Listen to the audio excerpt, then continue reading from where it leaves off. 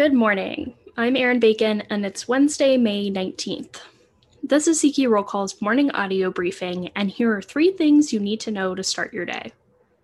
House Republican leaders are telling their members to vote against a bill that would create a commission to investigate the January 6th insurrection.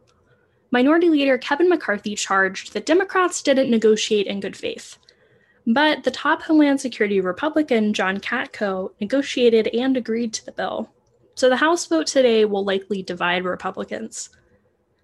Next, House Foreign Affairs Chairman Gregory Meeks is meeting with the Biden administration today over a proposed weapons sale to Israel. A number of Democrats have come out against the planned sale in the wake of violence between Israel and Hamas.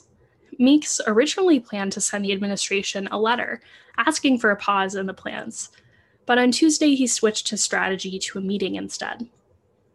And finally, the House Ways and Means Committee is holding a hearing today on how to pay for infrastructure investments. In a similar Senate finance hearing Tuesday, lawmakers focused mostly on ideas they could agree on. The top Democrat and Republican on the panel called for reviving an Obama-era bonds program to help pay for infrastructure. Check CQ.com throughout the day for developing policy news. And for all of us in the CQ Roll Call newsroom, I'm Erin Bacon. Thanks for listening.